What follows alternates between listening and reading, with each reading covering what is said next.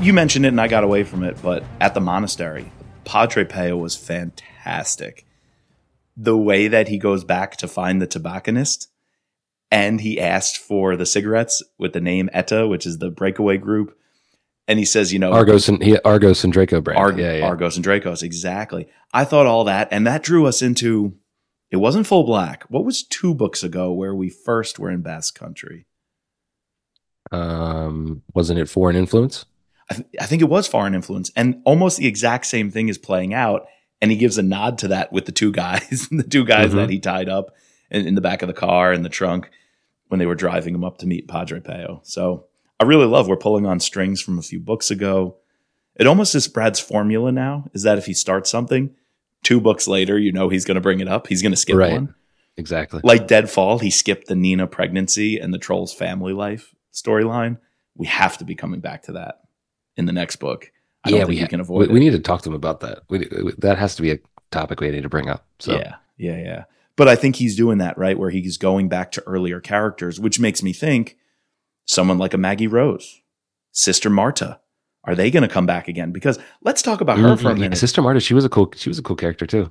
The same way we loved Padre Peo, he had that edginess to him. Sister Marta, I felt the same way. The way she spoke to Scott, it's like she saw right through him, right through the facade. She knew who he was in his heart and soul. And very few people can talk to Scott that way. And I thought that conversation in the car was brilliant. Yeah, that whole scene of like him going to this orphanage and he even picks up the knife when he orders like food and secrets it away. But like the bartender already knows that he has it. Like that was like, you can drop that knife. Like we know you're the only white person here. Like we didn't think we wouldn't let you get this far, Yeah. No, like again, like there's so many little nuances to the story. And like you said, some of them you can pull out, but like for the most part, everything is needed and it just connects everything together. And that deepens our understanding of Nicholas too, because using orphanages is just a great play. Nicholas has always been this black and white figure of he does want to do the right thing. And Sister Marta even says that, like, he protected us from the cartels. When they were hassling us at the orphanage, Nicholas was the one who got them to go away and solved all our problems. And because of that, I'll communicate messages or do side favors for him. He does fund the orphanage, and Scott says that's his gameplay. He funds a lot of orphanages. I think because he desperately cares about the children because of what he went through. No, yeah, for sure. But his it's also childhood like in the brothel. But there is self-interest there because it's also recruiting talent. Mm-hmm. But so it's so Nicholas. Scott does say, how many favors has he asked you? And she says, this is the first one. So like, But she's on retainer. Has favors. Yeah, he has favors cashed up, but does he act on them that often? No. I thought it was interesting how there was this conversation between Reed and Tommy about, bringing in the troll and like, sort of setting this up, this idea of like, oh, we can't trust the troll. How could you let this happen? I feel like hopefully in the next couple book, there's like some where this comes to a head and they really like put that to the kibosh. Cause I feel like, the troll in the past has this history, but as soon as coming on in his relationship with Scott, like now it's 100%. Like there's no going back. Yeah. Well, I think that's been addressed already. I was actually real happy about that conversation to show that Tommy wouldn't have been on board. How could you bring in someone like the troll? We know the terrible things he's done, and he's an information dealer who's been involved with the baddest of the bad. But the fact that we've already been through him and Scott in the trenches together, whatever that book was where they were at that like lake house and something with a boat, and there was the boat in the water, and then the troll and him were struggling behind the house and they saved each other. I thought since that moment, we knew they were tied together. Then further, when he brought him, I think this might have been just last book. I think this was Blacklist. When he brought him into the Carlton headquarters, and even Reed was trying to vet and get the troll's number, and he wasn't sure about him, and he had reservations. I feel like this is just that final checkpoint of someone else saying, hey, Reed Carlton, are you making a mistake here? And Reed finally can say, no, I vouch for him because Scott vouched for him. I almost feel like this put that bow on it for me where I don't need more of that. Like Tommy Banks being that old school spy master, giving that final piece of advice of, I wouldn't have done it this way, But Reed Carlton getting to say to his master, I did it this way because I think it's right. And getting that blessing from Tommy Banks, I feel like was a nice little bow. Yeah, definitely. So it's funny you have here in the notes this reflection of Scott, and it was something that when I was reading, I wanted to talk to you about too. So it's funny that we Yeah. both pinpointing it. But this Yeah. idea that Scott doesn't like killing with knives. He much prefers a weapon, and he goes to this idea you have here. I'll read a quote since you pulled it out for me. Please But do. though he had done it before, Harbath was not fond of using a knife. There was something barbaric about it. It was too close, too messy, too personal. He preferred using a firearm. It allowed him to keep a certain psychological distance. He had lost track of the men he had killed pulling a trigger. Those weren't faces he struggled to keep banished to the remote corners of his psyche. It was the men he killed up close, inches away, whose faces sometimes loomed in his mind. He had never figured out why. He was required to kill for a living, and he had little problem with doing it. Why should one form of killing be different from another? The end result was the same. The only conclusion he can come to was that civilized people were encoded with an aversion to murder. Throughout thousands of years of history, tales of morality and murder were handed down from one generation to the next. Human beings are steeped in stories about unjustified taking of life, and the acts they find most reprehensible are those committed with the most basic tools, stones or knives, clubs or bare hands, as if the tools most associated with the murder are those that have been around as long as murder itself. It's just like the bullet, like, and then he goes into like the bullet is his intercessor. He pulled the trigger, Yes. but the bullet does the killing. So like it's like a step, one step removed. Whereas like, as you're holding that knife and you get close, is or your bare hands.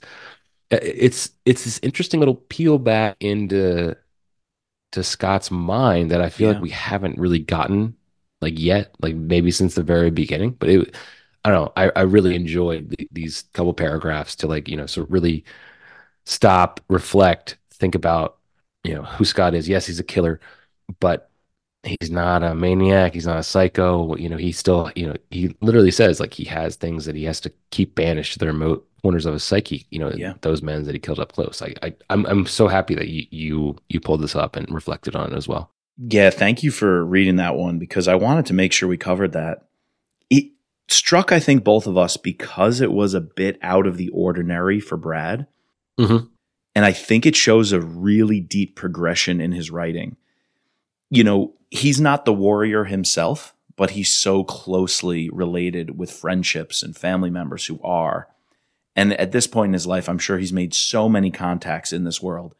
Yet I feel like he never really put the psychology of a killer or the spirit of an assassin or a warrior into his characters yet, just because that's not who he was in his personal life. But now he's at the point where he so intimately has spent years and ages and developed friendships with people of this ilk that I think he's ready to write it. And same with Scott. When Scott was on Secret Service, I feel like the reflections we got were how he wants to protect, how he wants to defend. He wants to be the Papa Bear. And I think that's Brad Thor's life, like that's his family man, his fatherhood. Right. I think he was comfortable doing that. But to go into this Jack Carr, into the like recesses in the mind of a warrior, maybe wasn't his comfort zone. But now his skill level as a writer has progressed so far, he can write a passage like that. It stuck out to me as something really, really incredible, as opposed to the depth we've gotten with Scott Harvath thus far in the series has been, I want a family. I'd like to settle down. I want to be a father. I love that. And that's a great part of his character. It was different. Exactly. Mm-hmm. But it was one dimensional. It was one note. And Marta, I think, is even teasing that out of him. And that conversation with Padre Peo and Marta is showing us like the limits of Scott wanting to be a family man. But he really needs to confront that he's also an assassin. And I think that has been coming to a head for a while, but hasn't been completely confronted. It's been hinted at and then ignored. It's like, I want it to be a family man, and then the girl I love dies. Or I want to be a family man, and then the girl I love can't be with me.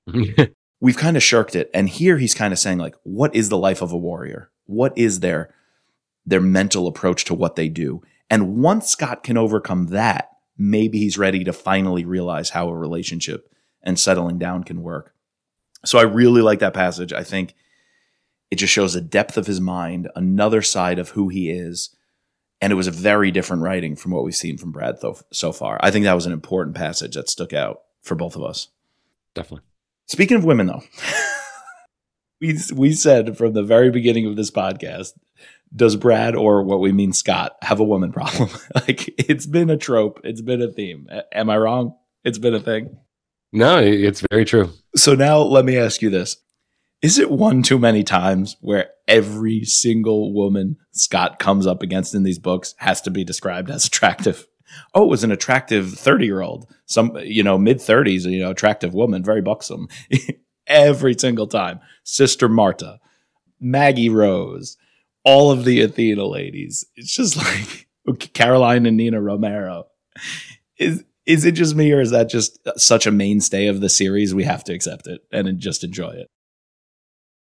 I think it's just it's what keeps people, a certain class of people coming back to read these novels. Certain readers like that kind of stuff. So Brad keeps putting it in there. It's a Thorism. It's what he does. Yeah, it's another Thorism for sure.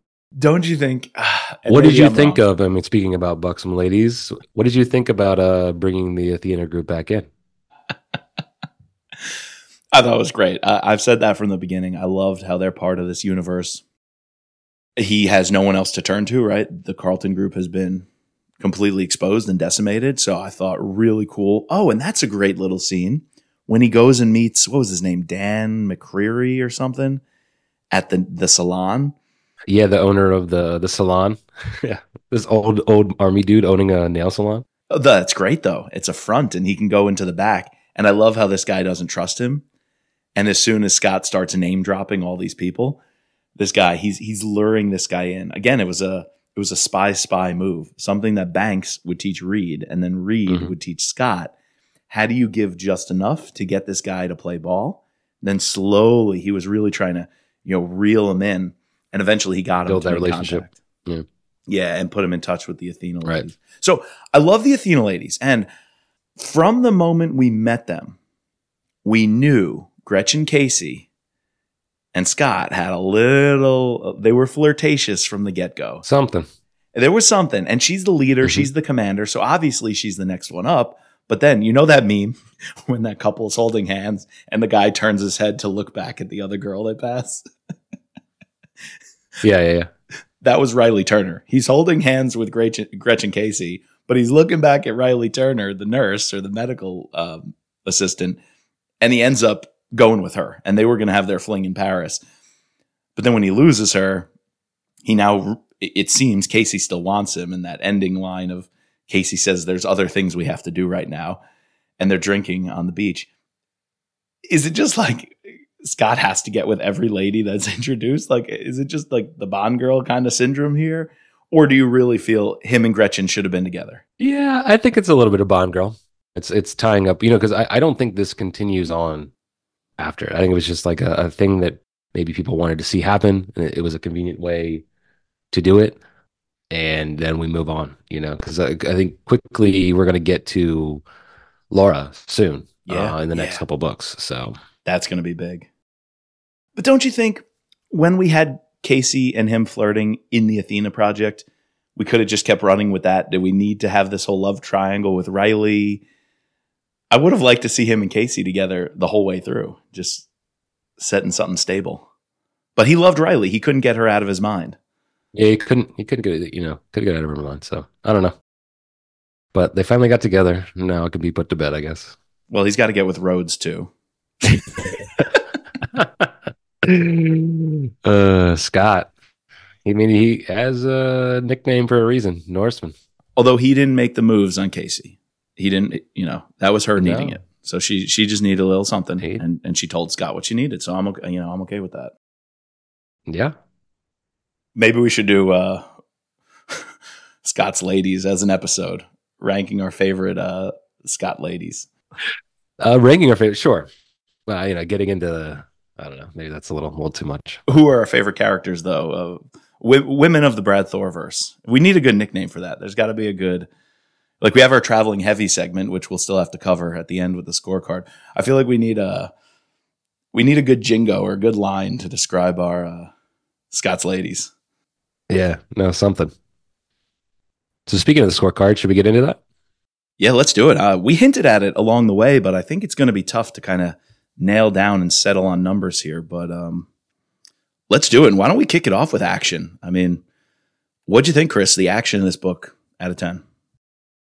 You know, I was really liking the action until you brought up this idea that there wasn't like this one big set piece. There was a lot of like little set pieces. We kind of went through them with all. There's a lot. Like it's kind of even hard to like put it. All culminating with this attack on the safe house where we get Scott is actually taken like with the taser, and then boom, Tommy Banks comes in and with Carlton saves the day. I don't. I'd probably have to give like an 8.5. Like it's everything like is solid. It's nice. I think if like you had like something like real crazy, some sort of helicopters, like something like that, like would have bumped it up to that 9, but solid 8.5. Yeah, I think my initial reaction would be to join you in the eights, 8, 8.5. But something doesn't sit right with me. Not only that it's missing the action set piece, and I have to say, I think the action is timed very well. I think for the snippets of action we get, they're paced very well. But I'm going to put that Right. in my plot score, my plot and buy-in score, because it draws you right back in when you need it to. And it's not there just to be there. Some authors are very clear. We need a big action piece right now. So someone starts shooting. Like I buy when the action takes place in the plot. But for me, that's more plot and buy-in stuff where I have to go a little lower on action. And another reason is it almost was wash, rinse, and repeat. Like Scott's getting shot at in the apartment in Paris. He has to get out. And then he's in Basque Country. Him and Padre Peo get snuck up on. Got to get out. And Padre Peo saves him, but takes the shot, takes the bullet. But Padre showed up at just the right time to defend Scott. Same thing in McAllen on the ranch in Texas. Him and Maggie Rose, like Scott took that sniper out, but then they were getting into the house. And right at the right time, Nina comes around the corner and saves the troll.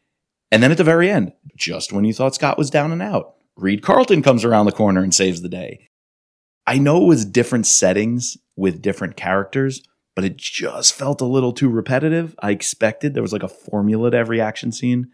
This might be controversial. I think I have to go 7.5. Wow. Okay. All right. Yeah. But that's going to be made up for in a lot of other areas where I love this book. Okay. For example, plot. I'm going 9.5. 9.5. Near perfect in how this thing was crafted. Really was.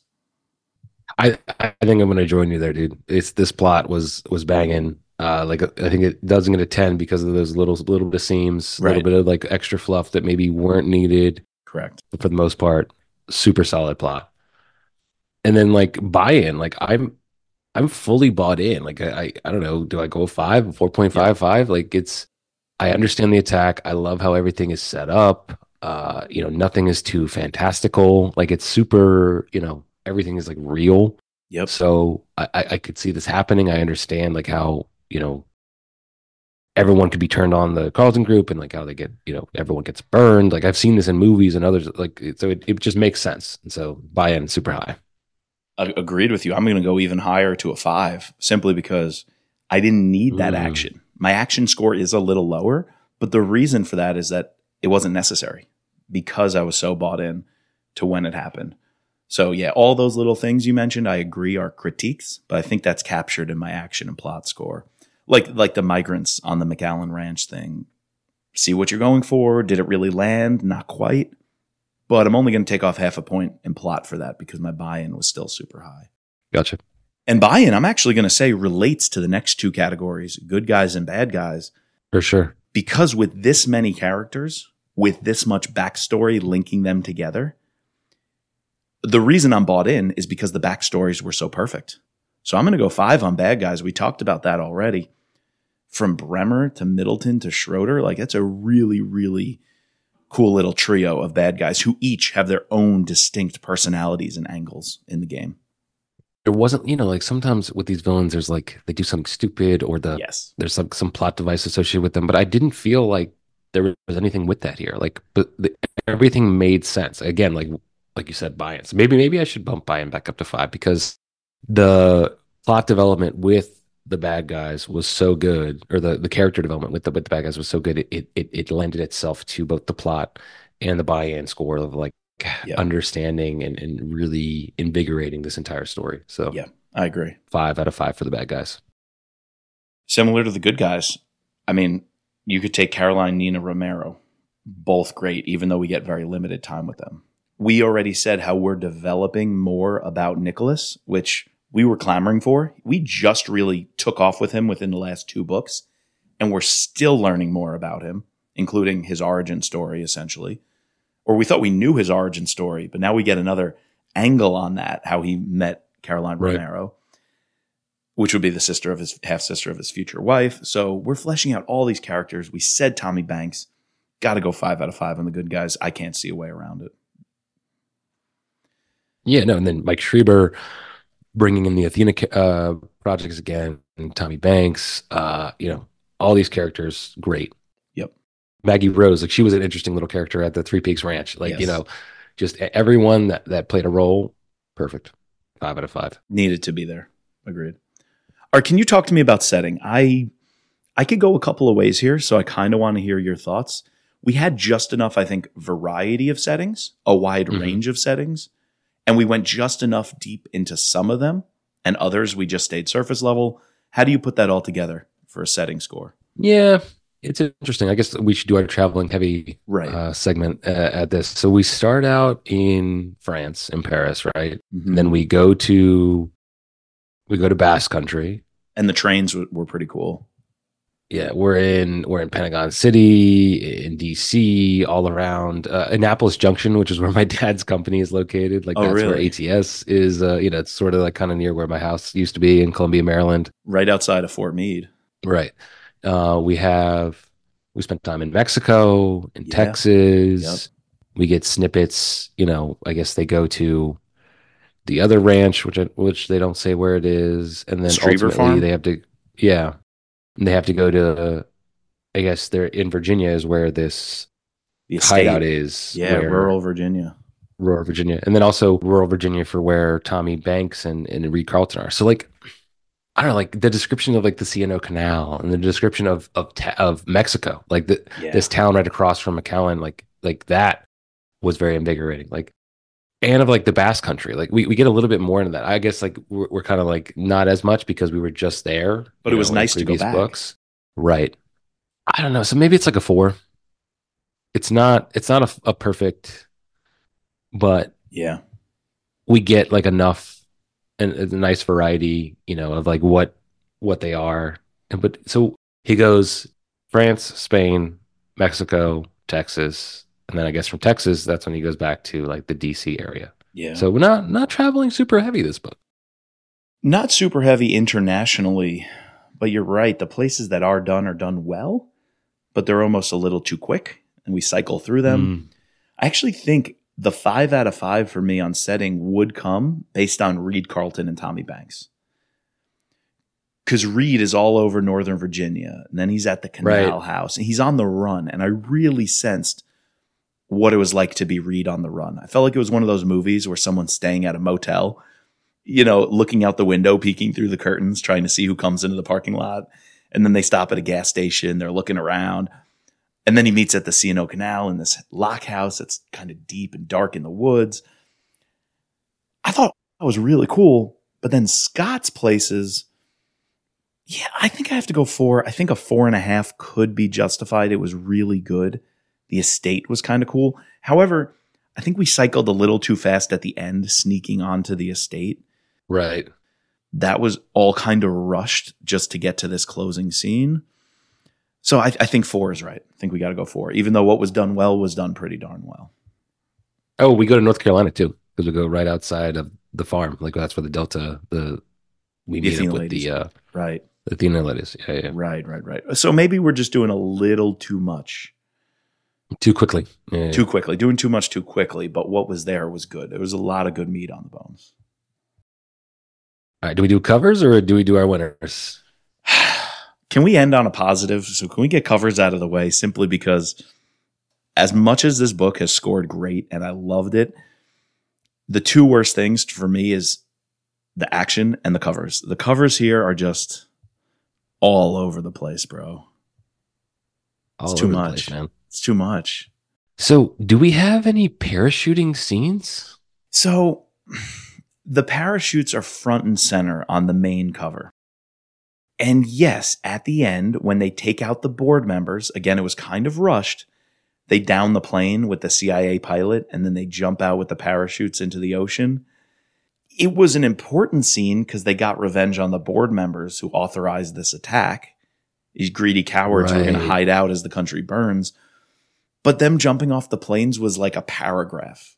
So much so I forgot it. I forgot about it. Like I know, because it happens at the end after all this other stuff happened. It's almost like the denouement. And it's not like what Don Bentley did with his parachute scene in Without Sanction, the first Matt Drake novel. I remember gripping him jumping out of the cockpit and him being ready to deploy and then deploying too late. And like every detail of it felt real. And I remember it. I felt like I was on that jump. Here it was just like they put on their suits and jump out of the plane. They land in the ocean. They get picked up by the Navy. Why put that on the cover? Don't you want the farmhouse or the ranch? You put one of the ranches. The windmill from the ranch. Like that would have been perfect. Like, if you want to have like something stagnant. Yes. Paris. Like yes. I mean, there's just so much. Something in Basque Country. I don't know. Like I almost, so the one next to it, which has the NSA logo on it, like that is better. It is. That's probably the best one because it that's the plot. Like everything that the NSA gave the keys to the farm to ATS. To ATS, right. And that's what, brought us down, gave us this blacklist. Yeah. But to me, this, like the helicopter parachute, or like not helicopter, but the parachute scene would make it seem like with the blacklist, oh, these guys are jumping out to then go kill somebody. But in actuality, they jumped out after they killed, like, yeah. And then, so the new series, which is our cover C, has the Pentagon with this key logo. Is that supposed to be like a lock and a key? Is that what you're getting from it? I was definitely getting a lock and a key, possibly like a power button, maybe also. I guess that's tying in like computer data, exactly. DOD, Pentagon, DOD, but like they were never at the. I guess Bremer's at the Pentagon, right? Right. So I think that one's okay though. That one does. It's okay. Just enough. It's okay because it does just enough to tie into the data stuff, the power, the DOD, the military intelligence complex, if you will. And here's the thing that ups cover C for me. Compare that to the other ones in this line with the random symbol that has nothing to do with anything. Oh, yeah. This is perhaps the best in that line. Sure. I mean, I might be shooting low here, but if I'm comparing it to the others in this new paperback line, this one is one of the better ones. Now, what about the international ones? Because I had to put a bunch down here. We've got 6 covered, and I think there were a few more. I wanted to include all these because they're all kind of having a very different take. What do you think about the international line? It's interesting. I feel like I can't ever, when the international lines are all bad, I can't ding. I don't really use the international ones to ding even lower, but the international ones definitely can elevate, bring it up a score. It's not, at least that's how I do it. Yep. Because, they put these on these things just to sell them, and they're going to put like whatever. Again, so we get a helicopter or an airplane jumping out scene. Again, that's the very end. We get an NSA with the target. I kind of like this target. There were some sniper like scenes in this. And it has the seal, like the national security agency has the seal overlaid. We got the White House, or that's the Capitol building. Not really involved there. Capitol building again. I guess it's just generally like to describe DC, like political actions. They slap that on there. Yeah. What's this guy with the coat? Like the trench coat? The trench coat. I'm trying to figure out. Is that Tommy Banks? Is it Reed Carlton? He doesn't look too old. Oh, we completely forgot to mention the homeless men and how they capture Martin Vignon. That's right. On the mall at the World War II Memorial. On the mall. Yeah, that was a great scene. Yeah, and then the torture scenes. There were 2 torture scenes. They have Vignon. Tommy Banks doing waterboarding. Waterboarding. The torture scenes were kind of good. Again, Brad trying something a little different. And once Reed and Tommy are on their own, like this book had multiple competing storylines, and Reed and Tommy doing their thing was a really cool part of it. This entire book could have just been them, like It trying could have to been figure out the plot. Yeah, 100%. And that it would could have been fun. Nicholas. The entire, Yeah. you could have each the 3 segments could have been their entire book. But here's the problem. Sometimes when that happens, it doesn't intertwine very well, and it's a stretch to bring them together, because that's happened before. I would say that's not a problem here. No, not at all. You want each of the separate storylines to develop, but you also want them to be related somehow, but not too heavily related. And this is like a perfect balance of all of that. Yeah, very true. Okay, so the reason I wanted to put all these covers is because D and E, I feel, are really cool that could bring up the cover score from an aesthetics viewpoint. And even E, as a judge a cover by the book viewpoint. But unfortunately, D, which is perhaps my favorite design, has the parachuters. At least this time it has the plane, though, because they do jump out of the plane, but with the setting sun in the background. I thought D looks like an awesome movie poster. And I think I've said this before about the Indian covers. And I looked this language up. This is not actually Hindi. This is an Indian language from the Goa region, more like Western Central India. Maranthi. I don't know if I'm pronouncing it right.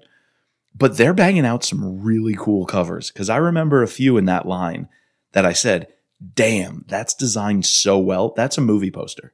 If you put that in a movie theater, in like one of those 9x12 or whatever the format is, I would love to see it. I would go see that. It just looks so cool, and it's designed so well. So their design game over in India, in the state of Goa, whoever's doing that, is bang on perfect.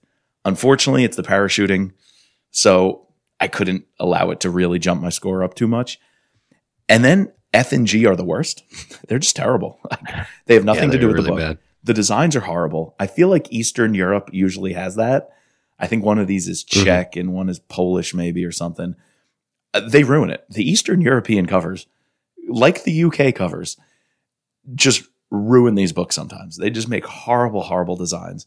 Where oftentimes our South Asian or Southeast Asian, because we've had some Thai covers or like Burmese covers that just knock it out of the park. They have freaking awesome designs. I love that. And then H and I thought were fun. I like H and I almost have Flynnian vibes. They include the red, white, and blue. The problem there is, why go vibrant red, white, and blue, which looks cool and will probably sell, for this book? This book is called Blacklist. A and B and C at least nail the colors. With the black, Blacklist makes sense for A, B, and even C in a sense. It's that dark blue sky or background. Where H and I'm like, I really like these, but red, white, and blue is not the cover to put on The Blacklist, a book about intelligence and spying and whatnot. You put that on like an executive power, separation of power, something about being patriots and saving the American government. I feel like you don't put it in this book. So where do I land on this? I don't absolutely love any of them. None of them really relate to the plot perfectly. None of them judge a cover by the book perfectly. Some work from a design aesthetic, and unfortunately because of that, and this book might tank this book from being in the top 5 in the end, I think I have to go 3. 3.5 maybe? Oh. What are you going to go even lower. I got to go 3. Okay. Oh, in that case, I got to go 3. I can't give it any more than that. I got to go 2.5. It gets a half score. They're pretty bad, but I think that Indian one saves it for me. And C, you know what? I got to stay with a 3 because of cover C. Cover C actually does its job. Cover C is cool. All right, I'll bump mine to a 3 too. No. You convince me. The other reason I don't want to totally bomb on this score, because it had the potential to be in the top, maybe not 5, but very clearly in the top half of Brad Thor books. It really should be up there. It was that good. Yeah, for sure. I don't want the cover to totally, knock it down into like the 15th spot. All right, who's your winner of the book? Who's your free space? Oh man, I don't want to cop out and generally say the characters and how much backstory we got. So I'm not going to pick one, but I'm going to say Brad's ability to develop a backstory at a point where I thought we knew everything or knew a lot. The fact that he created so many new backstories, whether it's what happened with the troll, whether it's bringing in Tommy Banks, whether it's the Romeros, and Nina's going to stick around, like that blows my mind. And to do that for villains at the same time. So I'm not going to give it to a character, but I'm going to give it to Brad's ability to flesh out a backstory. This was a masterclass in how to do that. Okay. Yeah. I could cop out and pick any of my, a Tommy Banks, a Schreiber, even like one of the villains, Padre Peo. But I think, and we went on a little bit deep, probably, and that I don't know if that's going to be in part one or part two, but that reflection on killing with a knife, and it's kind of related to yours, but just like we're seeing the maturing and this, I guess it's a nice transition for how Brad's writing is developing, how he's really hitting his stride.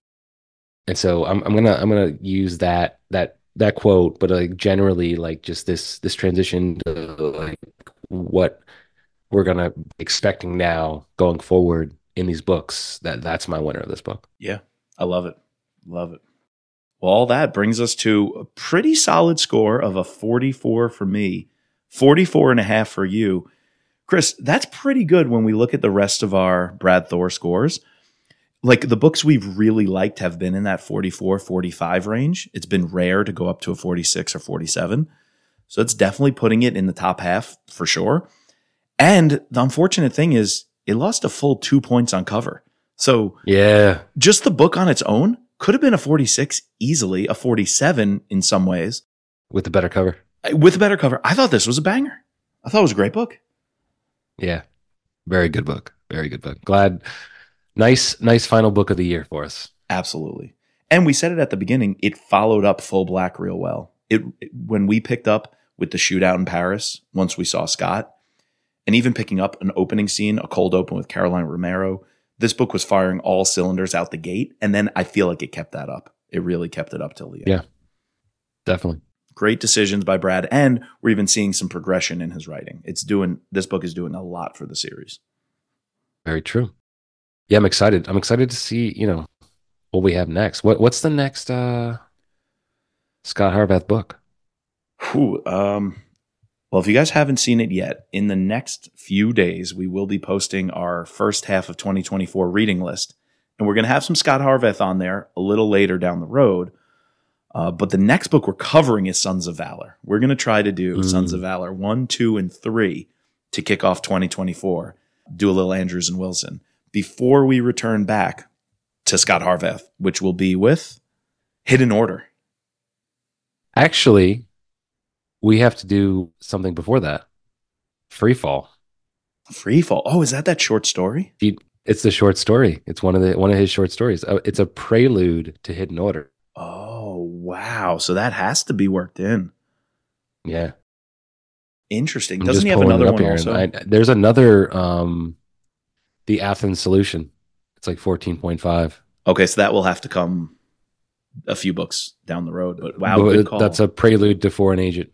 Foreign Agent. Okay, yeah. Oh, good call. We'll have to work that into our reading list. So lots to look forward to. Check out our 2024 reading list. We're going to be working in a couple of different elements, including, like I said, Andrews and Wilson, but also Don Bentley.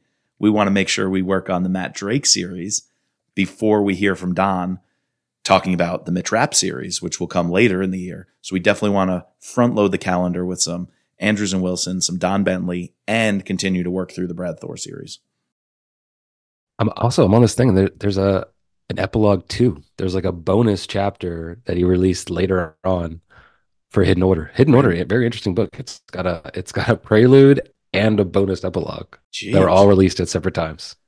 Yeah, we're gonna have to talk about all that. That's crazy. Cool. Excited. Yeah, that's neat. All right, guys. Thank you once again. This is our last pod. I don't know what it's probably coming out after Happy New Year or after the New Year's, but thanks to everyone again. Got to say a big thank you to our patrons, our special operators, Sherry F., our special agents, Daryl, Kevin, George, Matt, Ben, Matt, Dawn, Peggy, Ray, Bridget, and Mark.